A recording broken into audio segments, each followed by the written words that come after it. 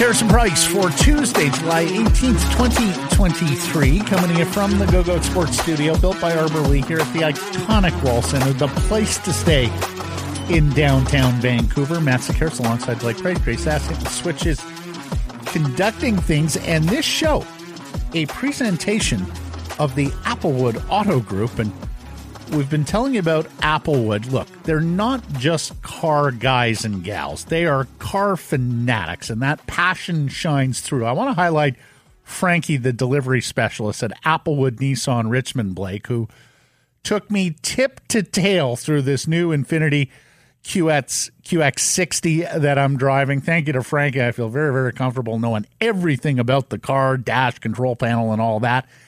And while we were at Applewood Nissan Richmond, they made mention that every year they donate a car to a special graduate, and you can only imagine the excitement of an 18-year-old kid who winds up with a new car as part of their graduation. Look, right now you can get the Nissan 2023 Rogue starting at $99 weekly, the 23 Pathfinder at $318 bi-weekly, and the 23 Armada at $895 monthly. And as they say, Blake, Bodog poll question today. We are asking you, with single game tickets on sale for the Vancouver Canucks starting today, which home game are you most looking forward to in this 23-24 season? You can vote for the opener against Connor McDavid and the Edmonton Oilers. It's October 11th. November 15th brings Bo Horvat's return, the former captain with the New York Islanders. They haven't officially announced that December 14th against the Panthers is Roberto Luongo's Ring of Honor night, but one would suspect with the former Canucks goaltender, now a Panthers executive. And then January 22nd, Connor Bedard's homecoming, his first professional game here in his hometown of Vancouver as a member of the Chicago Blackhawks. If you don't like those offerings, by all means, write in a candidate. Do so at Sekeres Price on Twitter. Bodog, your source of free casino games, poker strategy, and sports odds. And looking at this slate of CFL games on the over the course of the weekend, the BC Lions are 9.5-point favorites against the Saskatchewan Roughriders and their new quarterback, Mason Fine. I'm going to take the Leos and lay the points on your Bodog line of the day. How we doing? Good. I'm looking forward to a big weekend of sports ahead, and this summer has been kind of tough to beat. It does feel like California right now. Like every single day, we just walk out, and at 8 a.m. it's warm, and it's tough to have a bad day like this. Yeah, except yesterday, but there's nothing wrong with that. A little bit of a break, but that still was 23 degrees. Like it was not bad, so. Mm-hmm. Which I voted for, but I was a little torn. I'm kind of a nostalgist. So I consider the Luongo Ring of Honor game. I mean, I wish it was a number retirement game. I think you earned that honor. I can understand being intrigued to see how the crowd will receive Bo Horvat, but I do think it will be mostly positive even after his comments. But I wanted voting for Bedard just because we saw him at the LEC as a member of the Regina Pats against the Giants in December. And, just thinking of how he dominated that World Junior Tournament as a 17-year-old, he's a price of admission guy. I have long gone out, sought out hockey games where you have a spectacular talent. I'm interested to see what he can do as a professional. So I voted for Bedard in that Blackhawks game on the 22nd of January. I'm going Bo because I've seen these Ring of Honor things before, and jersey return. You see one, you see them all. I honestly think so. You don't think Roberto? You don't think Roberto will be a little bit more entertaining than? I mean, his most? speech might be good, but again, it can only be so long. It's not like it's a full on gala night. It'll be notable certainly, but it's not going to get my vote. And Bedard, I think it's a lot to expect an 18-year-old to entertain you like this in his first NHL season. So I'm going to go with the unknown. I don't know what Bo's return is going to feel like, so I went with Bo's return. Grady, where are you going on the poll?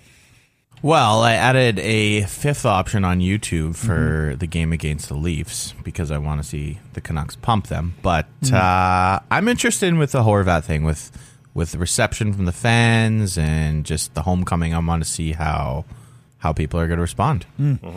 Yesterday's poll question, we asked you, will Lionel Messi ever play a game at BC Place? Nearly 1,500 votes on this, Blake. Yes or no?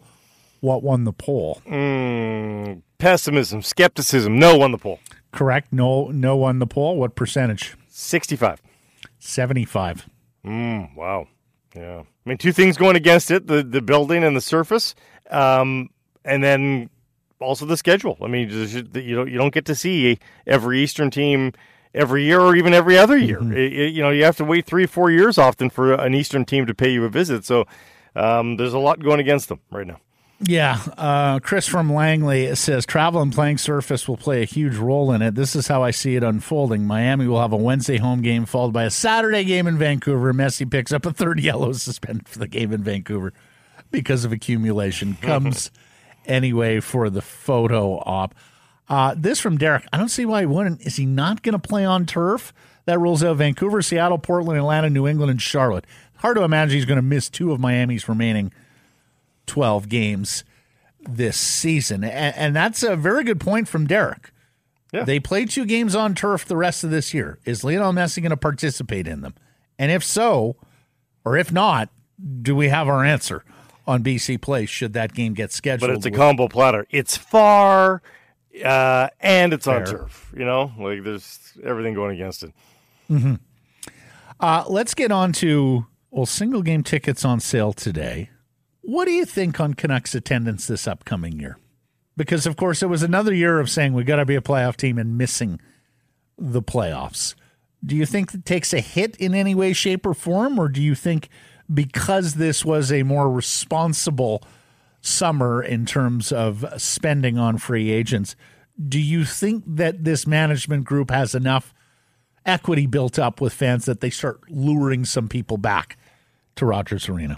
I think they have to have a good start. I mean, I think there's going to be a cautious optimism to start, but if it's not rewarded in the first 10 games, like if they have to have at least 5 wins in the first 10 games, I think, honestly. Like if it's anything less than that, they're 4-6 in the first 10. Like people are going to be like, this is just going to be the same, isn't it? Like I think there's a lot of pressure to have a good start here. Oh, a good start is absolutely critical for this franchise after 2 straight Octobers where they have effectively buried themselves out of playoff contention. I'll say this, and we've talked about this over the last, probably more the last year because of just how dreadful that last season was with the allegations against Francesco at the start of the year and the total mishandling of the Bruce Boudreau firing. I do think you are at a point now where our community is big enough and there's enough money in this community that you're going to baseline a Canucks attendance. Like I cannot see it slipping below 15,000, 16,000,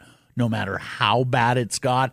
I have been on record in the past saying they're Teflon, and Farhan Lalji always reminds me that no, in fact, they weren't Teflon after that big, long sellout streak that they had going for years and years at Rogers Arena when they were a very well-run franchise and winning a whole lot of games. But, just talking to a friend on Friday, Blake, and he's in for Canucks tickets for the first time ever, and his reason was this. My kid's 13. He's a huge hockey fan. I don't really want to support Luongo or Aquilini. I don't really want to support all this losing. I'm not necessarily sold on Rutherford, Alvin, and Tocchet and a turnaround or anything like that. But kid's at the right age that it's a special night out with dad, and so they're going to go to a bunch of hockey games this year, and he's going to enjoy watching his kid with the innocence of youth, maybe watching these NHL games and not necessarily being aware of everything that has surrounded this franchise over the last decade. And I think a lot of people have those sorts of individualized personal reasons why they want to buy season tickets or why they want to buy single game tickets for the Canucks, despite all the failure and misery of this And last I think decade. a lot of parents, too, don't want to necessarily be poison for their kids' dreams of the home side team, too. Right. So they tend not to poo-poo any outward cheering of the Vancouver Canucks because they know, hey, it's a moment in time. Eventually, this team will be better. So I should feign to be a fan at the very least for now. So Erik Karlsson,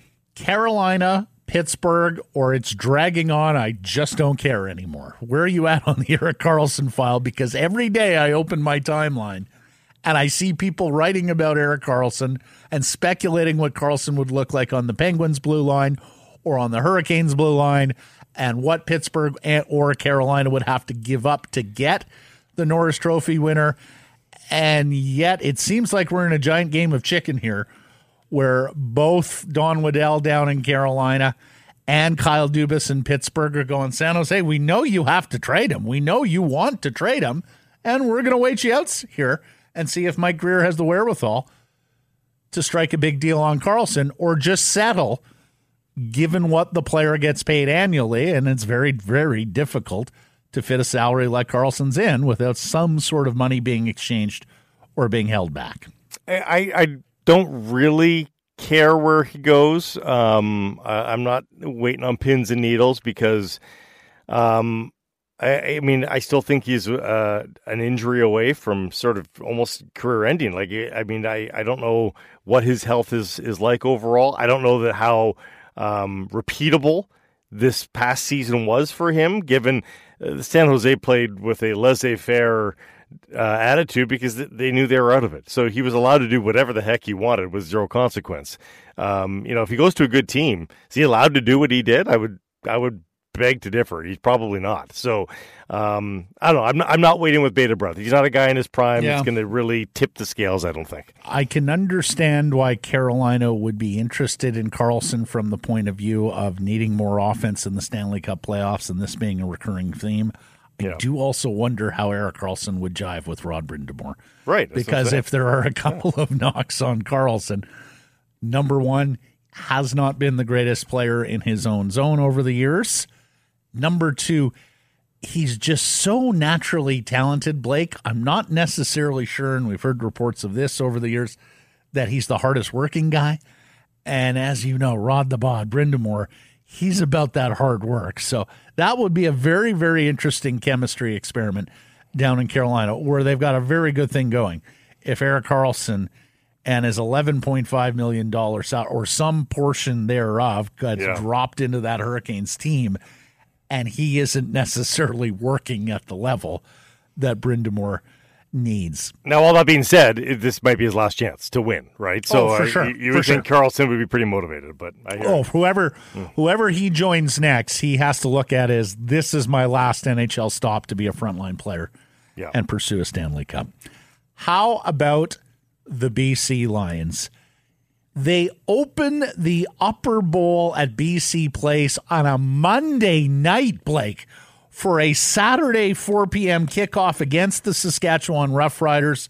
Dwayne Vinot, club president, quote, "The interest and buzz for tickets has significantly grown week by week. Tickets start at $25 for adults, $10 for youth, 17 and under." BC looking to go 4-0 to start the season against the West Division. They haven't done that since 2005 when they started the year 11-0 and then lost 6 of their last 7 coming down the stretch. And we've got more details on the pregame tailgate party at Terry Fox Plaza. You're going to have some unique food and drink there, Blake. A salmon burger on a bannock bun, walking tacos, watermelon White Claws, and Sask dogs, which consist of a smoky with the pierogi on top. I was not familiar with the Sask dog. Fog Dog is the act performing. They played the Lions Den at the Grey Cup. But a word or two on BC. Opening up the Upper Bowl 5 days in advance, Blake, of the game. Ticket sales must be extraordinary.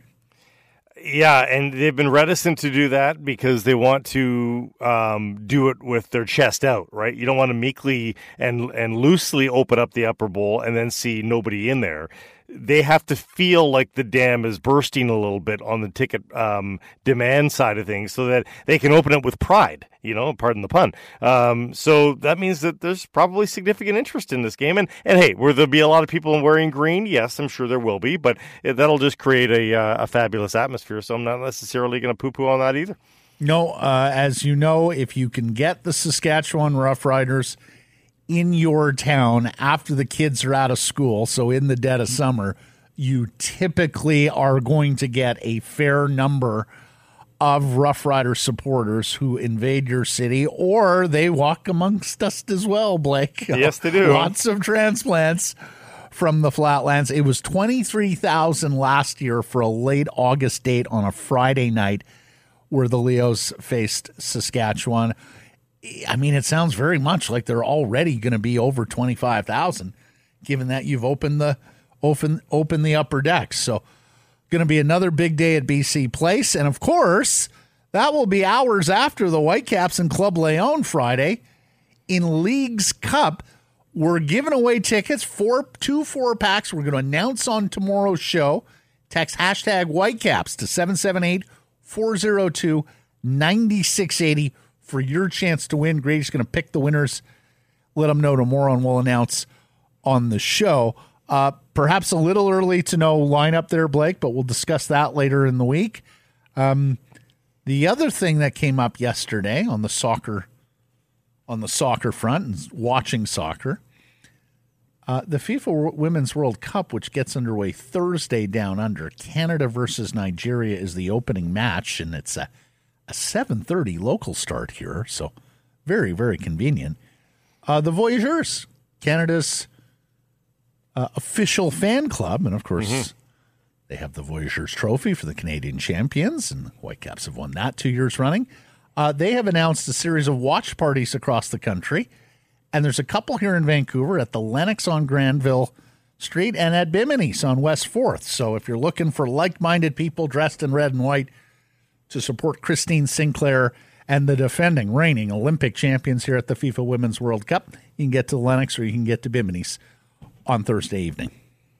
Sounds like a lot of fun. I think we're heading to the dog days of summer in terms of what to watch. So it couldn't come at a better time. The Women's World Cup. I think we're going to have a lot of eyes on it. It's going to be fun. I think so. And as we have talked about, we'll talk about it more in the week. Canada does have a chance to win this tournament.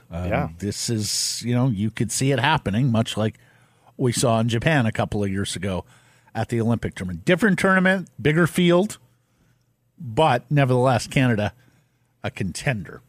Let's get to the golf report, brought to you by the Arnold Palmer Design Whistler Golf Club, and we can't wait to get up there tomorrow, play a round with Director of Golf Al Chris Manson. Always a beautiful, beautiful golf course to play. And as Blake pledged yesterday, he's finally going to score at the Whistler Golf Club. I'm going to go get it. You're going to get it like Tortorella.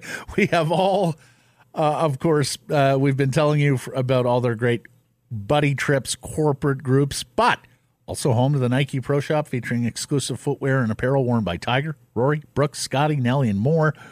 And Palmer's Gallery Bar and Grill. I'm sure we'll partake there tomorrow, Blake.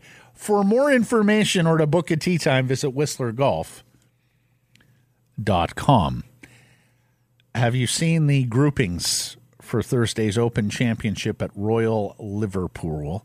And, of course, the majors come around, and in this case, the RNA, the Royal and Ancient, has purview over the groupings.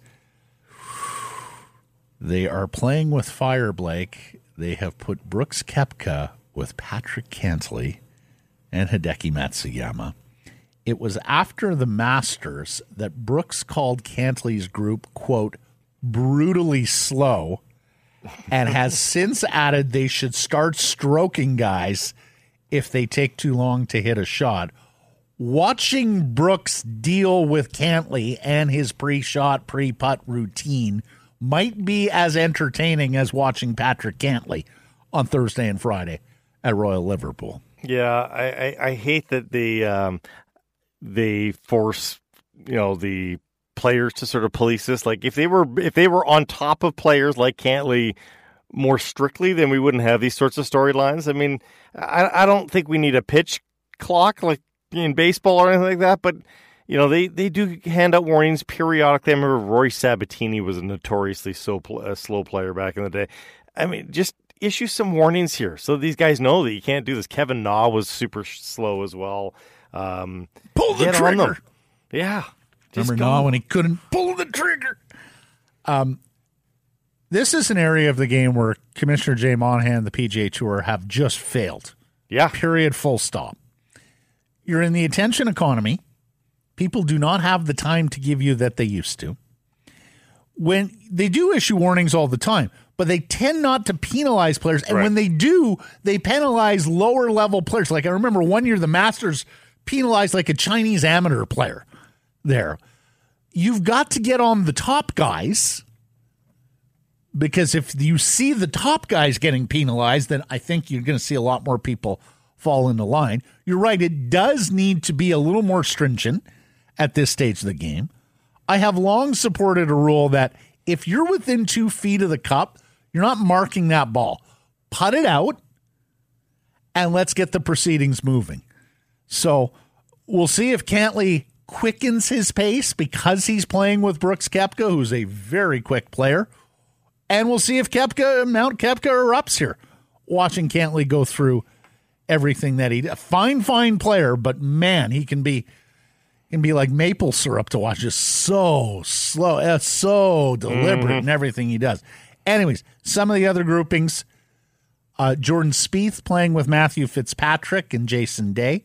Scotty Scheffler playing with Tommy Fleetwood and Adam Scott. Victor Hovland playing with Tony Finau, Justin Thomas. Rory McIlroy with John Rahm and Justin Rose. And then this could be an explosive grouping as well.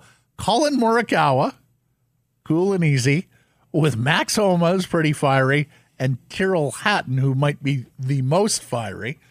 Well, fiery and just neurotic. Like Hatton talking to himself all round long. My son loves it, sitting down and watching Tyrrell Hatton when he's in the hunt because he's just manic. He's talking to himself, and he's apoplectic about whatever he's done. It's a lot of fun. Hatton and Spieth, part of the fun of watching them is the conversation that is ongoing. Yeah, really just to themselves. In Spieth's case, it's a little more with the caddy, but in Hatton's case, you're quite right. He got picked up by microphones last weekend with a very naughty word that they had to apologize for. Self-loathing is always fun to watch on the golf course, right? Like because it makes them seem like us, so it's good. I love Jordan with the ball in play. Land softly. He's trying to coax the ball, and you can also see that they have put a Brit with a couple of highly ranked World Touring pros, so you're going to get some of that English flair. Get exposure through a lot, absolutely. Mm-hmm. Through I say Brits, but really it's all English players, and then Rory from Northern Ireland. So you're going to get that British flair at the Open Championship in a lot of these premier groupings that I'm sure will take up a lot of the time on television. No matter what you're buying, folks, when you're out in the world looking for this, that, and the other, I think you want to support businesses that you feel good about supporting. You can feel good about supporting the Applewood Auto Group. They've made the car business and communities around them a whole lot better with their work in the community. Go and find out why it is indeed all good at Applewood. Visit them online anytime at applewood.ca. Let's get to today's menu, brought to you by Dutch BC's best breakfast. When you think breakfast in British Columbia, you think Dutch. We're going to talk to Patrick Johnston, PJ from the Province and Post Media today.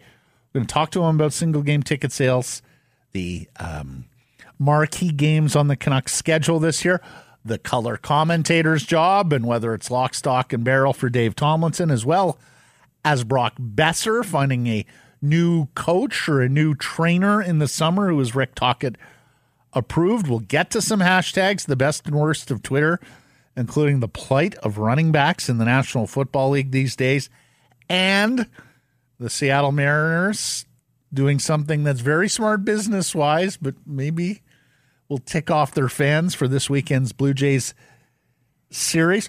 We're also going to speak to our old buddy Mike Benevides, special teams consultant for the BC Lions.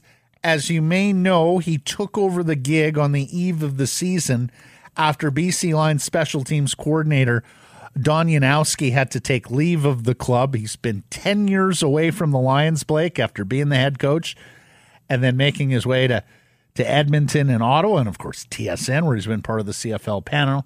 So a fantastic time catching up with Mike Benevides, who has proteges throughout the league now coaching and, of course, is now responsible for the special teams and Sean White, who is old enough that he remembers Benevides way back in the day.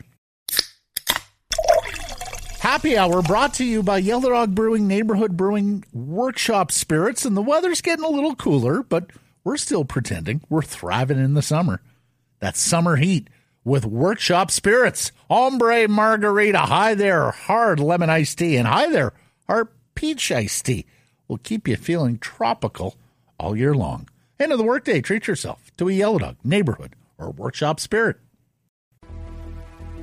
Let's get into it. I don't know if it was malicious. Probably not. But I do know it was another WTF moment. My question of ownership would be, was it worth it? And the architect, and I use that term loosely, given there wasn't much architecture, more finger painting with this team. It's like the running of the Bulls in Pamplona. You know someone is going to get hurt. That's what you all need to understand here, right now. We hardly knew Derek Clancy, but his departure from the Vancouver Canucks Tuesday still came as a surprise. Of all the people hired by President of Hockey Operations Jim Rutherford back in December 2021, Clancy was the most plug and play as an experienced executive in the role he was hired to oversee, scouting. He was also the first hire, and that should tell you something as well.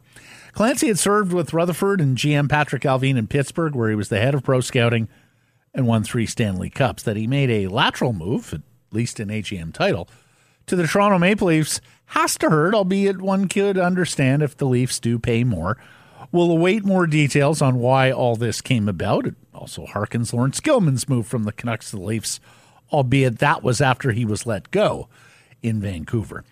When Rutherford went about assembling his staff here, he hired many inexperienced executives. Alvin as a first-time GM, Cami Granato, Emily Castengay as first-time rookie assistant general managers who were going to be on learning curves.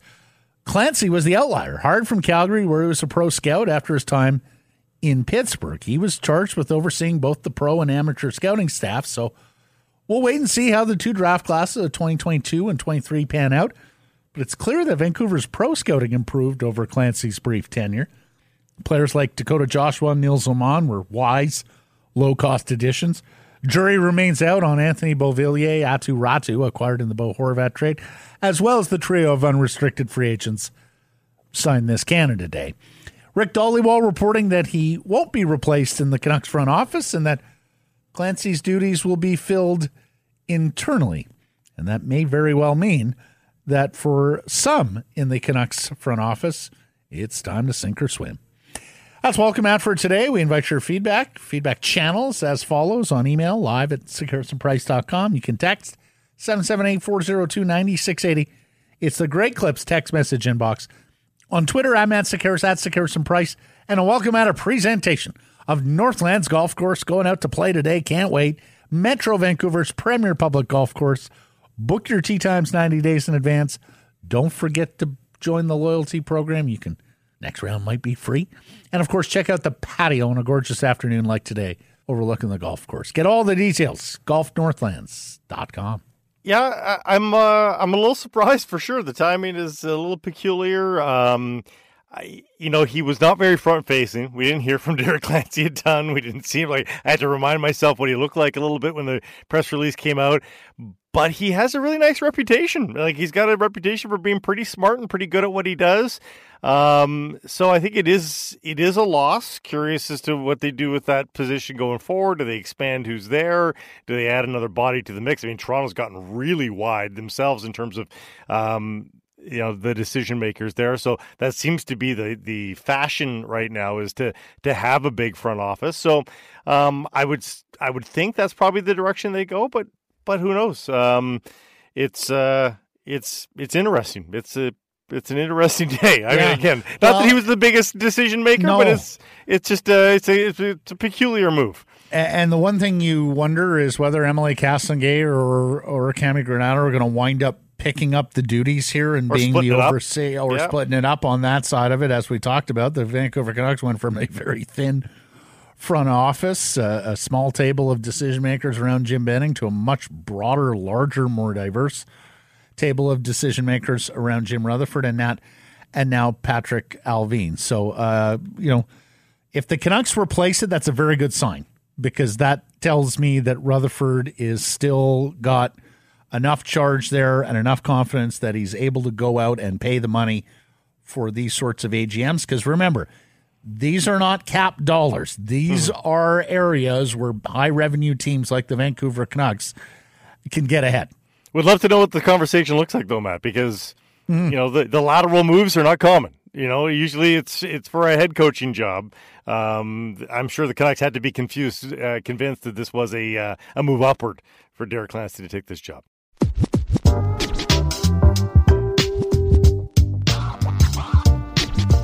Sekeres Price from Wall Center and a presentation of the Applewood Auto Group.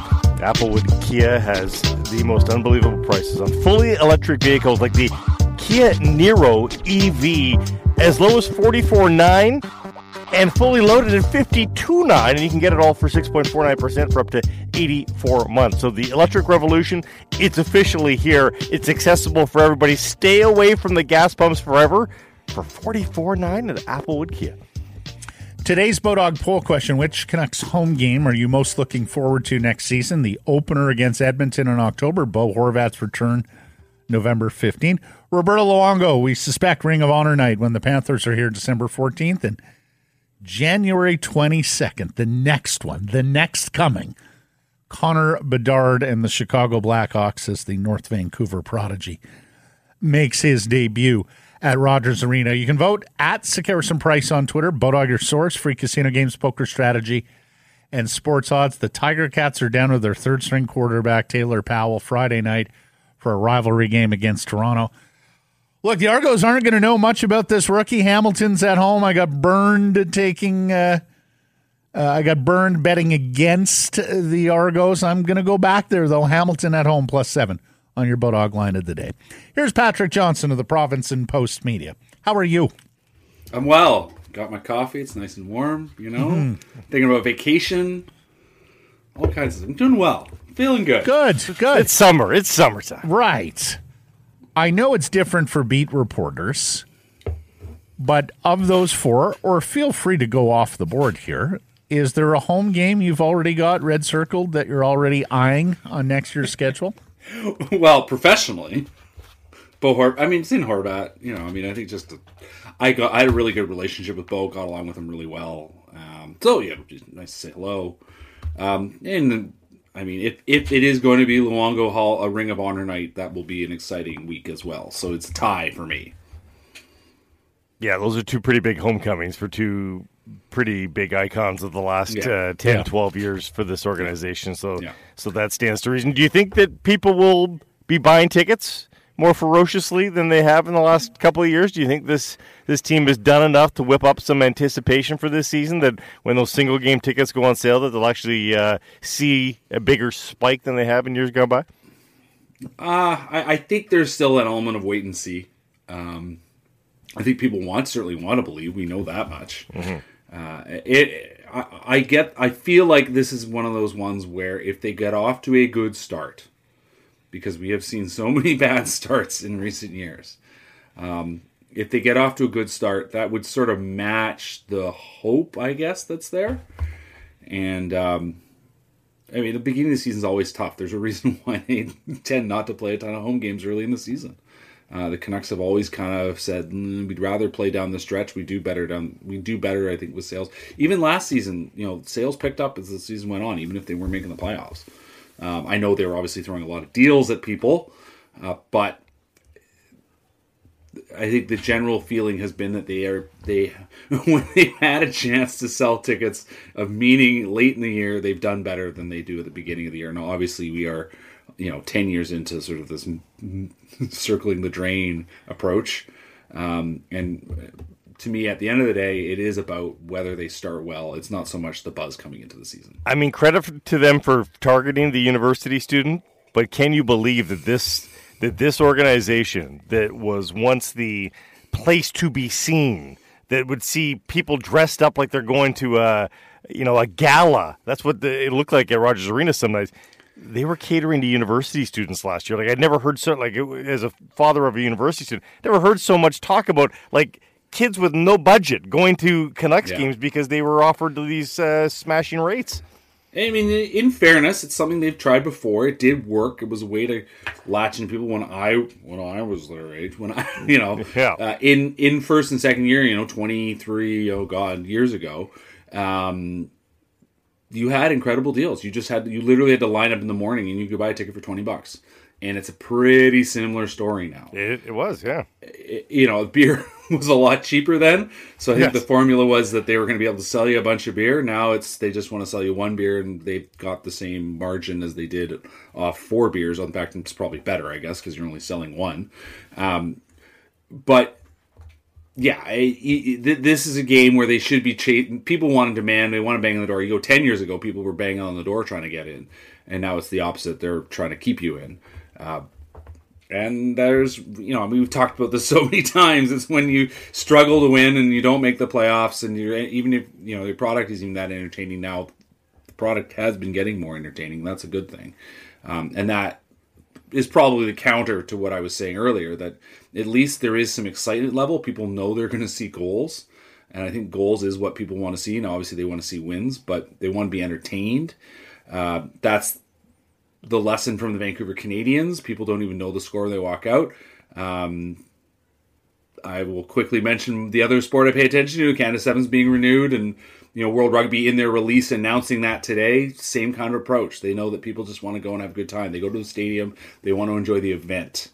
And I think that's a lesson the Canucks have learned from another of their teams. The Warriors are seen as a way to start the evening, a thing to do to start your evening.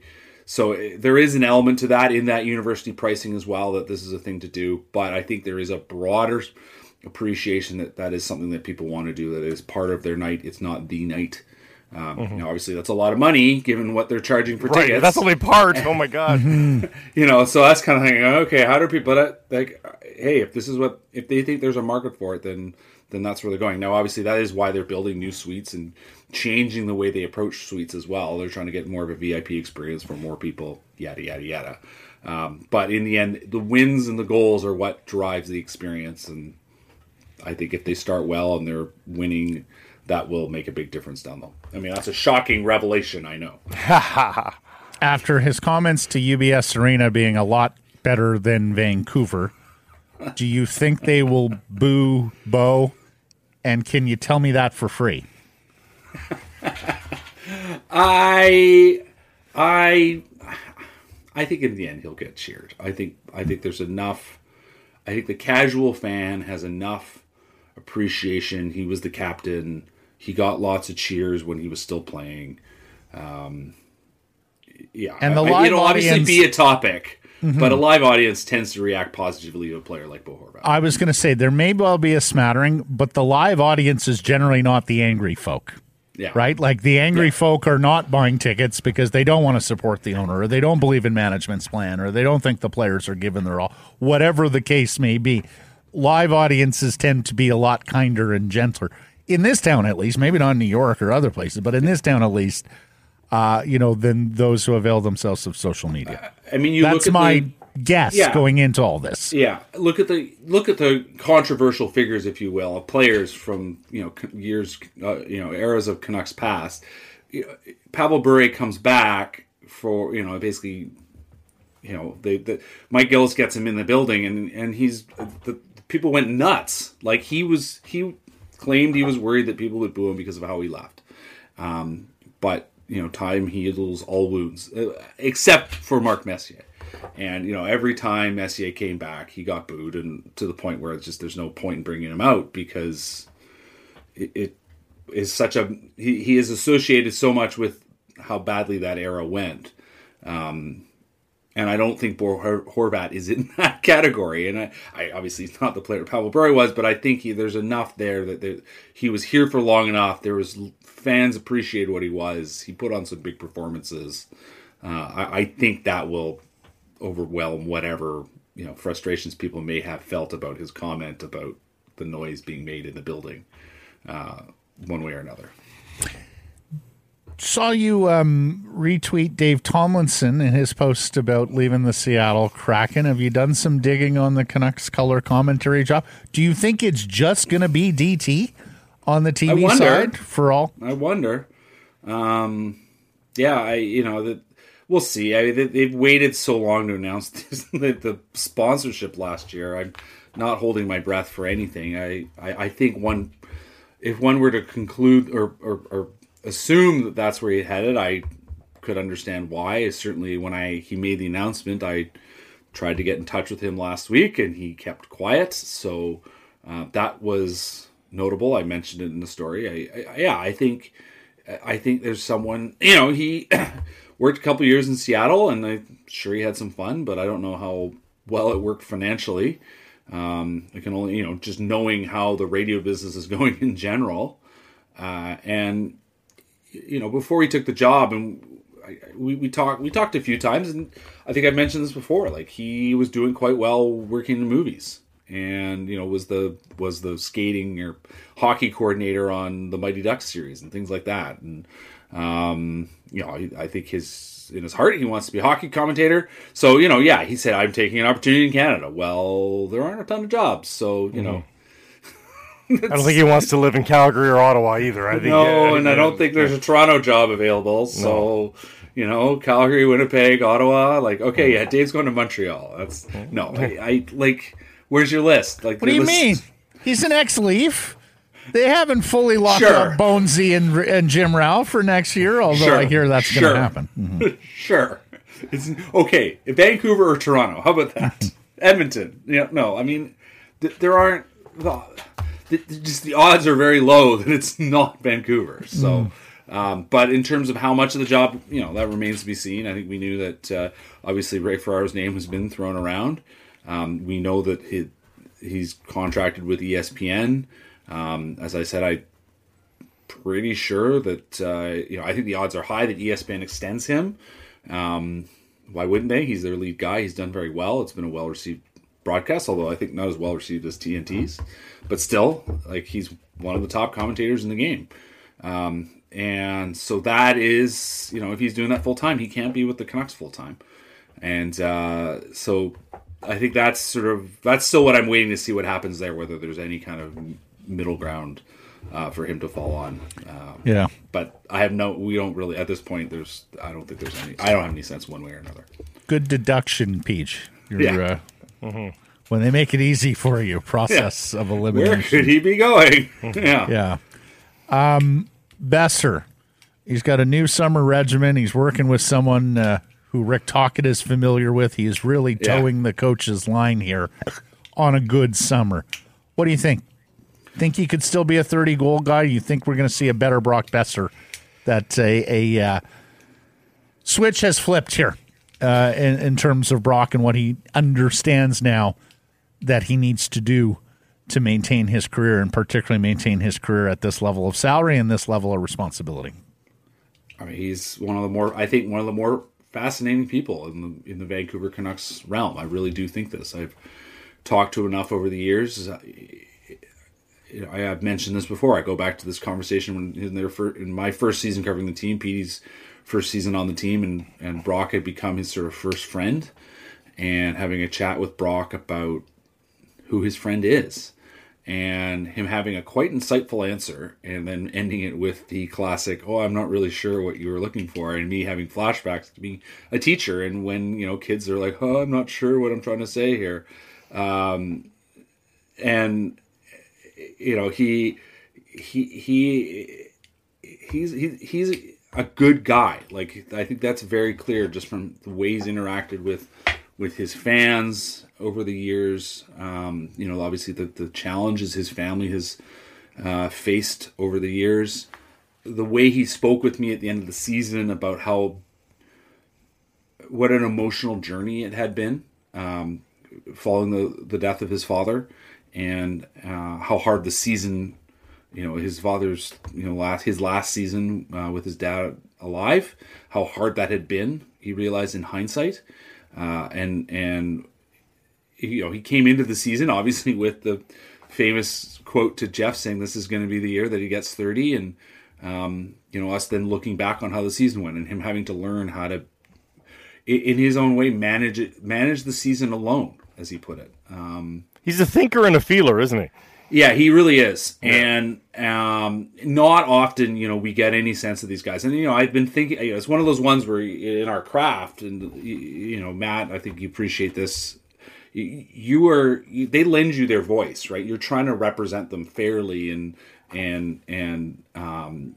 be accurate. And it's a challenge at the best of times. And he's a guy that has shared a lot with, not just me, with some, with other reporters, but that's someone you would like to sit down and have a sort of a coffee with.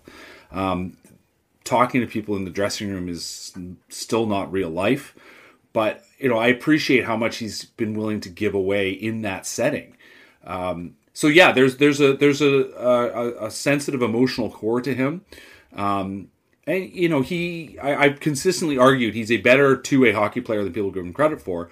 But I don't think there is any denying that the wheels were a bit of an issue this season, this past season. And if he is going to be the player that he was, in a two-way fashion, let alone a goal scorer, that is an area that he's going to have to improve. It's a durability, it's a strength thing, it's a fit. I mean, every player discovers this. We can go back to Bo Horvat, like the evolution of fitness that he took, and then the skill evolution, working with Adam Oates. Such a statement on how players can evolve. As we jokingly pointed out to him, he is now 26. He's in the second half of his 20s. He is, I can't remember the math. I mean, he is essentially the longest tenured Canuck, although not in the organization, but in the NHL he is. And as he said, how did that happen? Well, that's life, young man. But yeah, I'm intrigued. I know Kuz is actually going to be chasing that story, so we'll have something up at the website about that hopefully next few days. Yeah, it continues to be said. It's a big year for him. It really is. And the Canucks, I'm sure would love him to be the player that his salary says he is, and that would be brilliant. I'm not holding my breath for him to be a 30-goal scorer, but he has been close to that before. He was also younger, so. Yeah, we'll exactly. You remember Bo improved his wheels earlier than this, at a younger age. Yes. So maybe tougher to teach this dog old tricks. So we'll see. No, older dog. Yeah, new tricks. You get the saying. Come on. Lastly, here, PJ. We're seeing different people churn out different numbers on guys like Soucy and Cole. You think it's possible, even though Soucy is the guy with multi-years, I think it's possible that Cole's a more impactful player this coming season? I'm on the fence on that one. I mean, obviously, a lot of experience. He'd been a very solid quality player, but he's older, and I think that is the thing. I think Soucy is an interesting player to me because. I first obviously became aware of him with the Wild, and he was just kind of this big, strong guy who caused trouble and got in the mix. And I think that is what I think Canucks fans will most latch onto, is that element. I mean, he is going to take penalties, but the manner in which he takes penalties tends to be the way that crowd pleasing. Crowd pleasing is the way to put it. Yeah. So but he is a much. He is a much more well-rounded defenseman than I realized. Just sort of having seen him in Seattle the last couple seasons, and then just sitting back and actually looking at who is this guy once you're writing about him.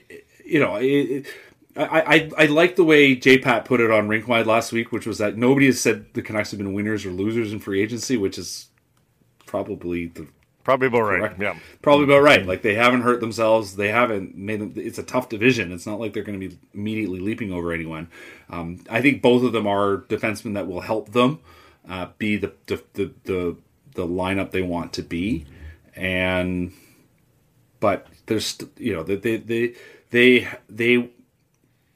they felt better under the new regime. They weren't necessarily that much better defensively.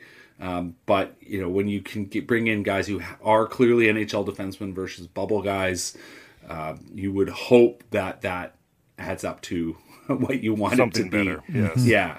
And that's where I think that's where we're at. Is that they'll be fine. They should be fine. You'd hope they would be fine.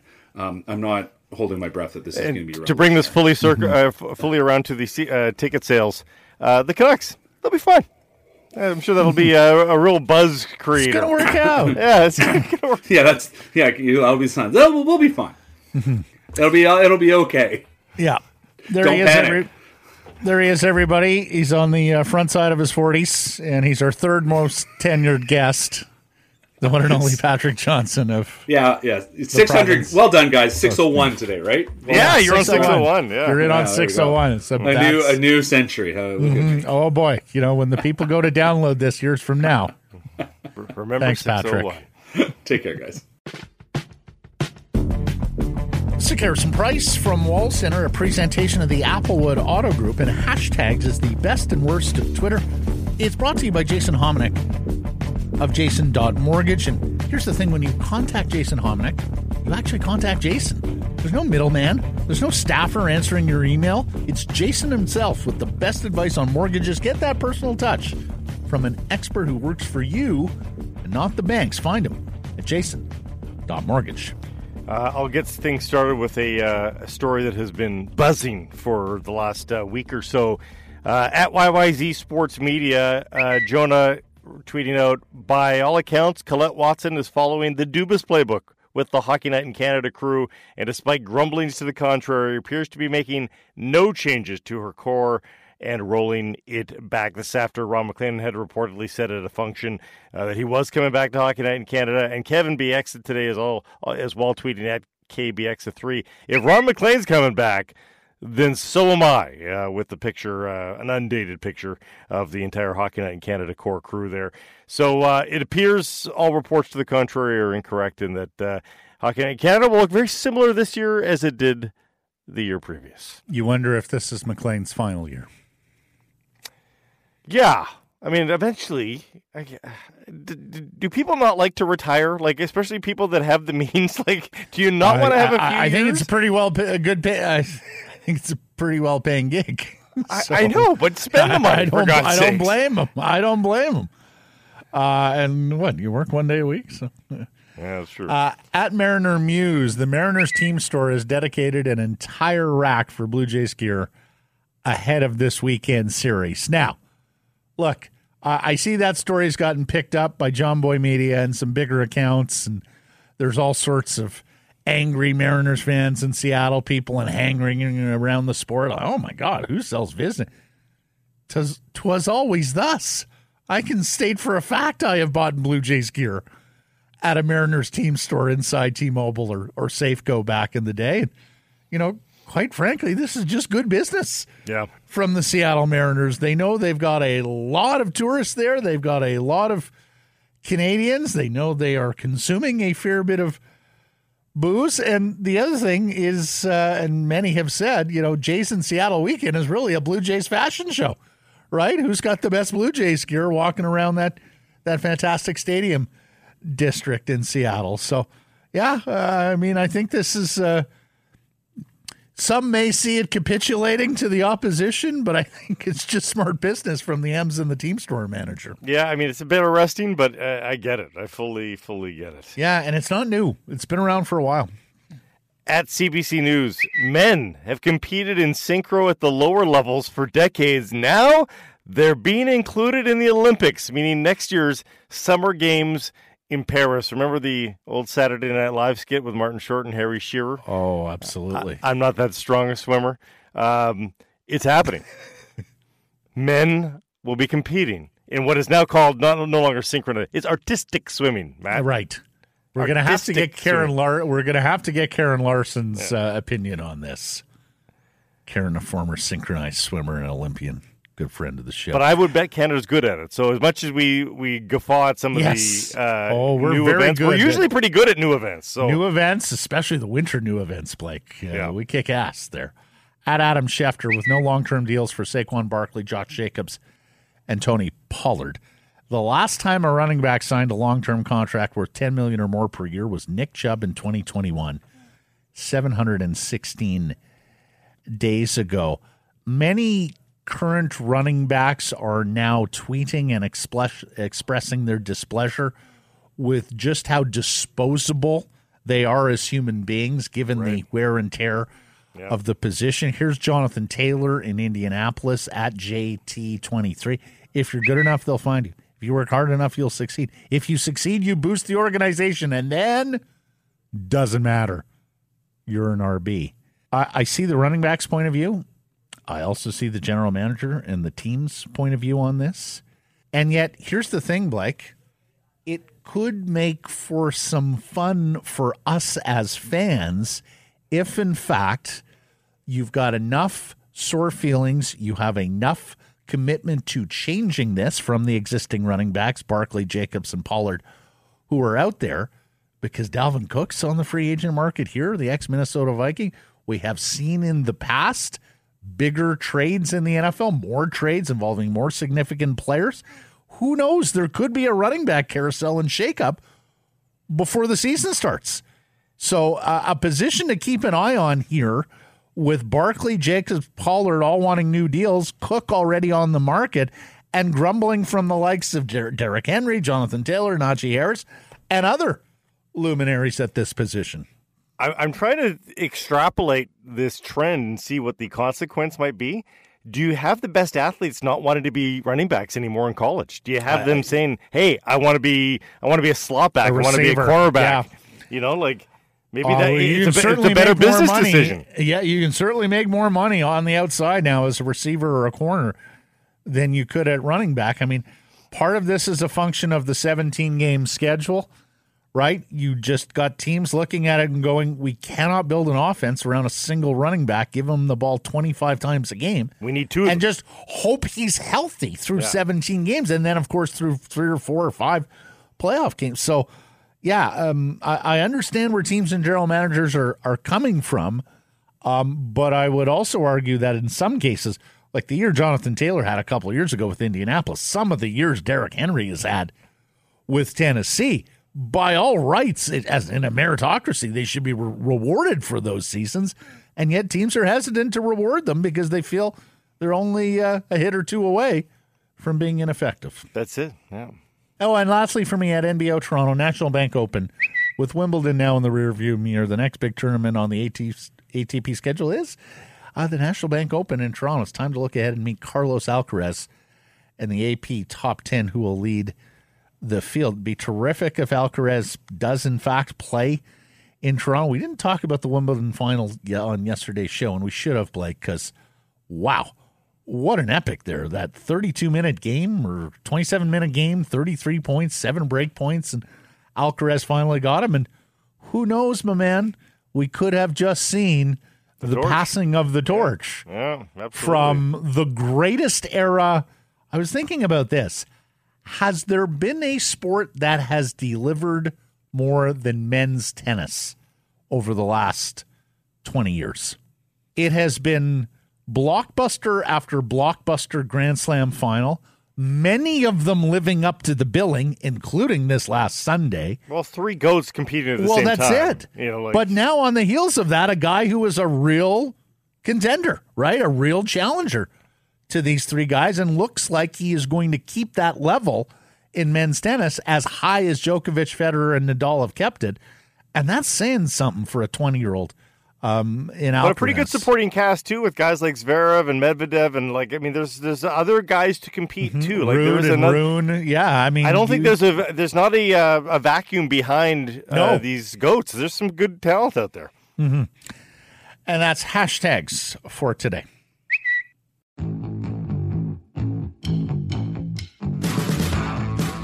Well, Blake, what a pleasure to welcome this gentleman back to Sick Harrison Price. It has been too long, and he was telling us before we started, 20 years ago, he first walked into the North Surrey facility with the British Columbia Lions after winning a Grey Cup in Calgary. He'd go on to win 2 more with the Leos. He is, of course, the former head coach and defensive coordinator of the BC Lions, now their special teams consultant our dear friend, Mr. Mike Benevides on Sakaris and Price. Benny, how you doing? Good to see you. Good to hear from you again. I'm fabulous. Thanks for having me on, guys. And it feels normal and feels part of my DNA to have this all orange on and orange around. Thanks for having me on, man. It's an honor and a pleasure, and I'm very fortunate.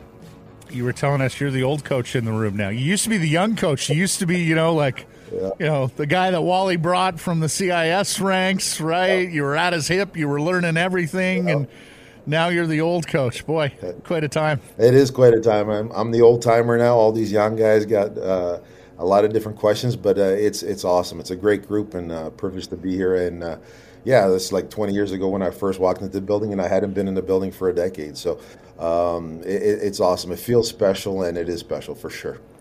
I want to know if you picked up any tips from Angus Reid on how to talk to the room. Did you see that viral video of him marching back and forth in Maryland and hyping up the Terrapins and that sort of thing? Can you believe that the age of player that you were once teaching, they're now the teacher? Like, that's what's happening here. Yeah, it's amazing what some of these men are doing, and Angus is doing some great stuff. But it's like you walk down the hallway and you see pictures of Brent Johnston and Carl Kidd and Corey Banks and so many great players, G-Roy obviously, and you keep relationships with these people now, and I know what they're doing. I know their families. They got multiple kids, but you're right. It's time waits for no one, and grown men with their own families and doing some great things. But this game's about relationships. It's about people. I've always said that, and knowing all those great men that we had the privilege of coaching here now doing great things is pretty awesome to watch for sure. Benny, for those who didn't get the full story because it happened quite abruptly, how is it you found yourself back here in black and orange with the Lions? Yeah, I mean, it was I was going back to TSN. I was going back to the panel. We had done a bunch of meetings and things like that, so I was going back to the TV side of things. And it was right at the end of training camp, and I got a phone call on a text message first from Neil, and then a call from Rick at the end of training camp, right before the last preseason game. And they needed help, and they wanted to see if I was interested in helping. And Coach Yano had to go home, so I'm just holding the seat warm for him. And basically what happened was I asked the girls, I said, girls, I got the phone call. Do you want Dad to wear a suit and makeup or go back to orange? And it was pretty unanimous because I would have done whatever they had told me because I felt committed to TSN. I didn't want to walk away. But they said, no, let's go back to BC. And I haven't coached at home in a decade. This has been home for us the entire time. When we moved here in 2003, my girls are born here. And so this is home. And I asked them, what do you want to do? And they said, no, let's go back. And I had to get some new outfits because they're a bit different now. And and so here we are. And I went back to TSN and I asked them, I said, hey, can I do this? And they, hey, you're welcome here anytime. And so I was on a Zoom call with them and told Paul Graham and the group I'm going back here. So it was a tough deal because at the end of camp, you don't know who they are. You're trying to figure out who their names are and not call them by number. So that's how I got here, and very, very privileged to be here, man. Coaching ball is what is in the blood. Do you think you're in a better mood when you're coaching versus staring down a lens? Do you think it's you're a happier guy? I don't think they'd ever say I'm happy. They'll say Daddy's. Come on, man! By football coaches' standards, you're the happiest guy going. Yeah, I mean, I try for this, but at the end of the day, they'll say I use my yelly voice or my coaching voice. But I think we're in a real good place right now. Proud of my girls and where they are. It's a different time. Like I've said to you guys before, and I know I've said this to Matt. When you're coaching, you're selfish. I wasn't around for Judy. I wasn't around for the girls. Anybody that says otherwise, they're full of crap.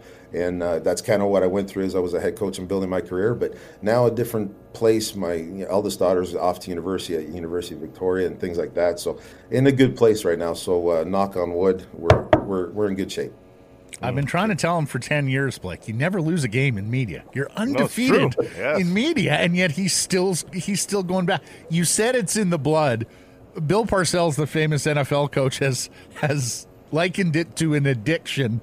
Mike, what's it like to be back in front of the room and educating these young men in your church? It's awesome. I just love it. And in this role, this particular role here, there's so many young guys, young rookies who have never played in our league or coming from the CIS first time as a pro. There's so much to teach them, and that's what I love is teaching as a teacher. And that's kind of, I was in the front of the room the last couple of years as a defensive coordinator in Ottawa and, stepped away from that and was going to do TV. But there's nothing like it. I mean, when you're out of it, you miss it.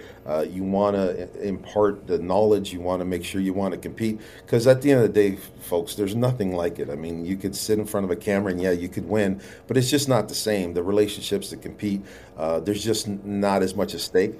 And so, being fortunate to be in this league 24, 25 years, it's what I do, it's what I love to do, and the girls know it, and there's nothing like it. We're undefeated, but they're all exhibition wins. That's the difference, Yeah, right? that's it. They're all preseason wins for us. Yeah, no.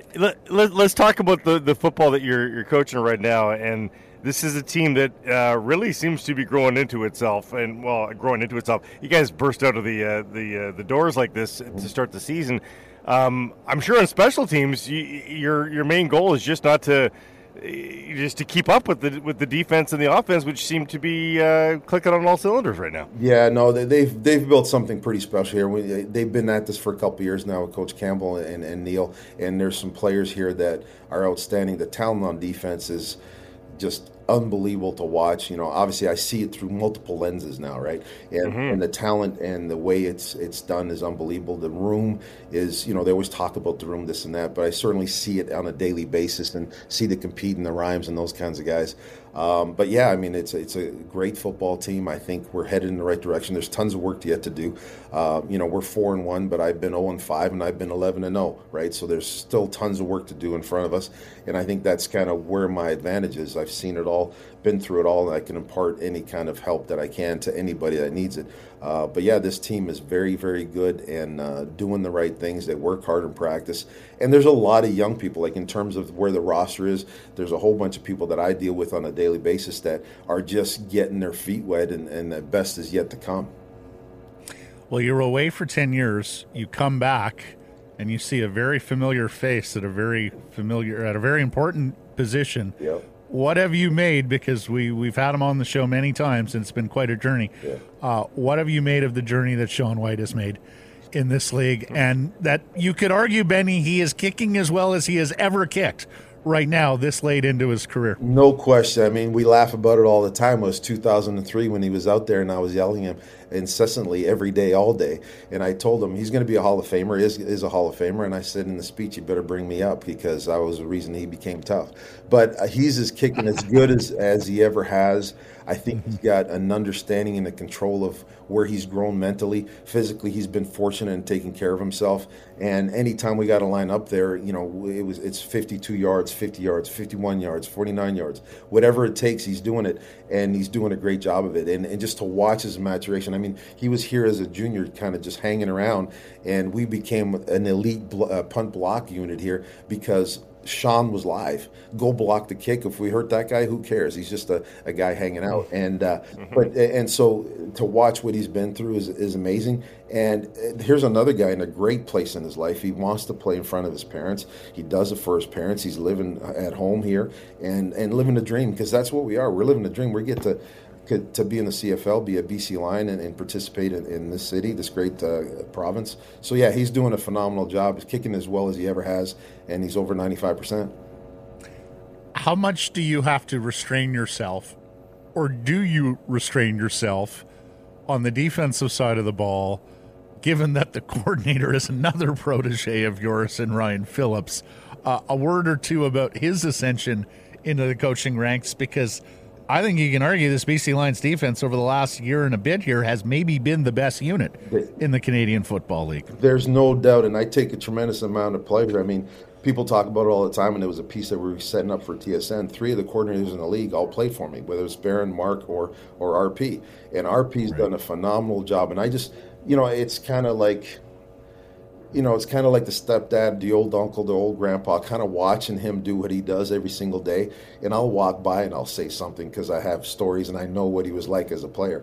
But I just love watching him do what he does. He's an excellent communicator. He's not that far removed from those guys.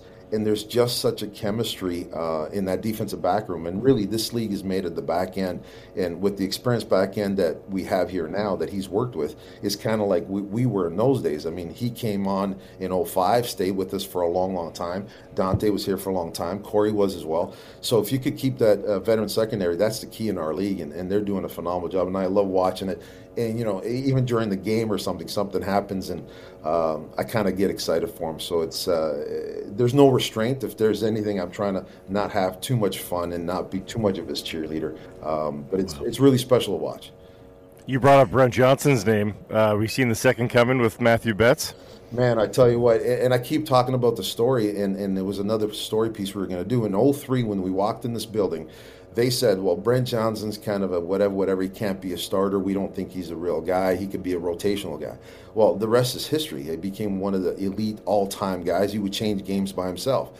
And so now I watch Matthew, and, I know where he came from. He was coached by a legend in this country, by Glenn Constantine in the program, and he was a defensive line coach too. And I've watched him closely, and in Edmonton, he didn't have the production that, you would expect.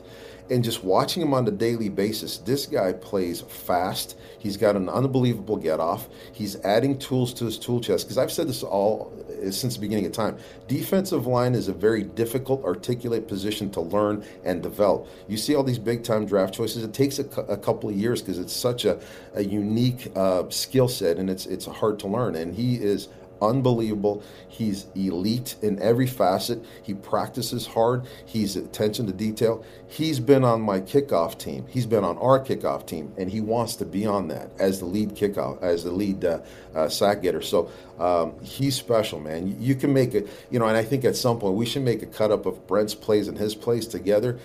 We're pretty privileged to watch him do what he's doing. It's pretty wild. They're afraid of him.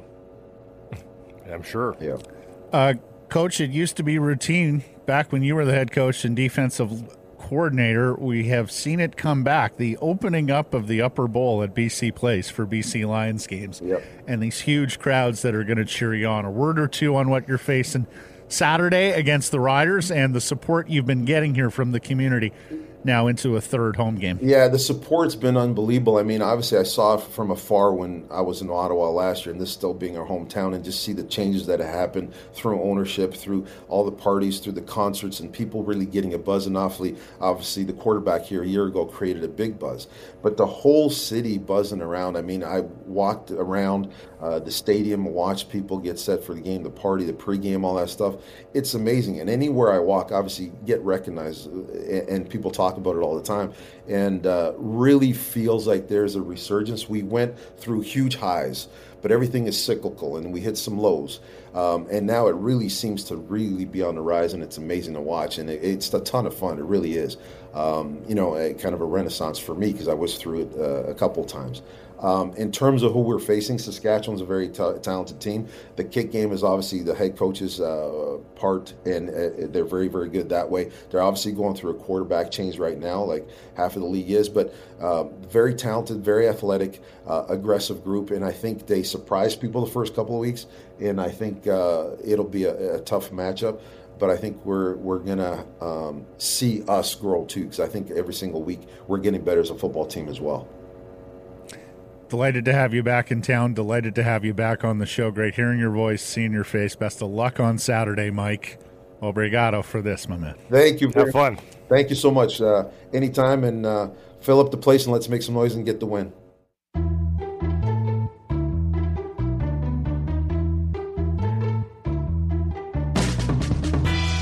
It's a Harrison Price from Wall Center, a presentation of the Applewood Auto Group. You can text us 778-402-9680. It's the Great Clips text message inbox. Your local Great Clips, proudly Canadian owned and operated. And as they say, Great Clips. It's going to be great. Thank you. Threw you a curveball there today. See if you're paying attention. Well done, Mike. So yesterday, as we get into Arizona missions, Blake brought us the story of the fox, the baby fox, the fox that peed on the ball of, who was it again? Michael Gligich. Michael Gligich, the Canadian touring pro. Mm-hmm. So 2 mistakes on the fox, or at least one mistake and one dangling question. Okay. Foxes are not rodents, Blake. No. It was mean. It was low of me to call them a rodent. And we wondered whether their urine had an odor. Indeed, it does. It's a skunky, musky odor. Some people will smell it from a few meters away. Some will have to get a little closer, depending on your sense of smell. It's caused by 2 sulfur-containing compounds, and it's used to repel rats. So there you go. It repels rodents. They're rodent repellent. Exactly. Yeah. The rodents are like, I don't want to mess with this thing. We had it backwards. And it's got smelly pee. Canucks made 2 appearances on TNT last year. We were talking about that with Nabil Kareem. One in December against the Calgary Flames. We're still scratching our heads on that one. And then one later in the season on the Anaheim Ducks. And boy, I'm sure TNT was happy they lined that one. Matchups. But at least they had Coach Tocchet to come back and join their panel last year for that Anaheim game. That was after Tocchet had taken over for Bruce Boudreau. We mentioned the Travis Yost graph on TSN with regards to Canucks defensemen yesterday, but we didn't detail it, and we should have. Hughes ranks in the 99th percentile defenseman. Philip Hronek in the 96th percentile. Ian Cole in the 80th percentile. That's what people are having sort of trouble believing will withstand now that he's gone from Tampa to the Canucks. Believe it or not, Ethan Bear was in the 65th percentile. No longer a Canuck, but we'll see if they can get a deal done. Susie 45, although it's not that flattering. I was just going to get to that. Yeah. Do you think I can't read? Sometimes. Are you doubting my literacy? And then every other defense, he's getting jumpy, huh? He jumps in a lot now. Very bold. I mean, the show's Sakaris Price. He wants to add sass here somewhere. I want to feature. He's added sass. He's added a lot of sass. Yeah. And every other Canucks defenseman was below replacement level, and that includes Luke Schenn, Kyle Burrows, and Tyler Myers. Yeah. Who was, by this model, their second worst defenseman after Riley Stillman. And then lastly, for me, we didn't mention the Wimbledon final yesterday, and we should have. Particularly the gents, because it was a fantastic match between Alcaraz. And you were tweeting about it, too. No excuse. I was gripped. I mean, that one game was just sensational tennis. Like legendary stuff to play a game that long, that many great points. You can tell a tennis match is good by the number of times the shot is obstructed with people standing up with their arms in the air. And it was happening like every 3 minutes from the championships. I woke up Sunday morning with a little headache, and I see Twitter notifications. Hold on. First of all, hydrate before bed. You woke up or you were heading to bed on Sunday morning? Fair point. Because the way you walked in here yesterday, I thought you were going to fall asleep at the terminal. The 2-day hangover. Nice. Nicely done. Yeah, it only gets more pronounced the older you get, Grady. First thing I see on my phone is Sakaris live tweeting tennis. It was one tweet. Okay, let's get to the people I restrained myself, as you should during this segment, young man. Yerke, as usual, on guard for our errors and omissions. He says, as a language nerd, I'm dinging Blake for thinking the German Das Boot, which is pronounced boat anyway, has anything to do with a Slavic guy's name just because they're both east of England. Russian is written in Cyrillic letters. There'd be no reason to add a silent letter when transliterating a name into the Latin alphabet with a winky face. I don't know what half of that means, Yerke, but I hate you. Let's get to your Bodog line of the day time. Bodog, your source, free casino games, poker strategy, sports odds. Who you like? What you got? Looking ahead, Whitecaps, Club Leon on Friday, and hey, Whitecaps are happy with the draw. They try to beat the Galaxy. You try to draw against Club Leon, a draw plus 235. On your Bodog line of the day. Thanks for listening, everybody. A reminder to subscribe to us and Rinkwide wherever you get your podcasts, and then follow us on Twitter, Insta, Facebook, TikTok, YouTube, and Threads. Support the local sponsors you hear us talking about as well. Keep it local.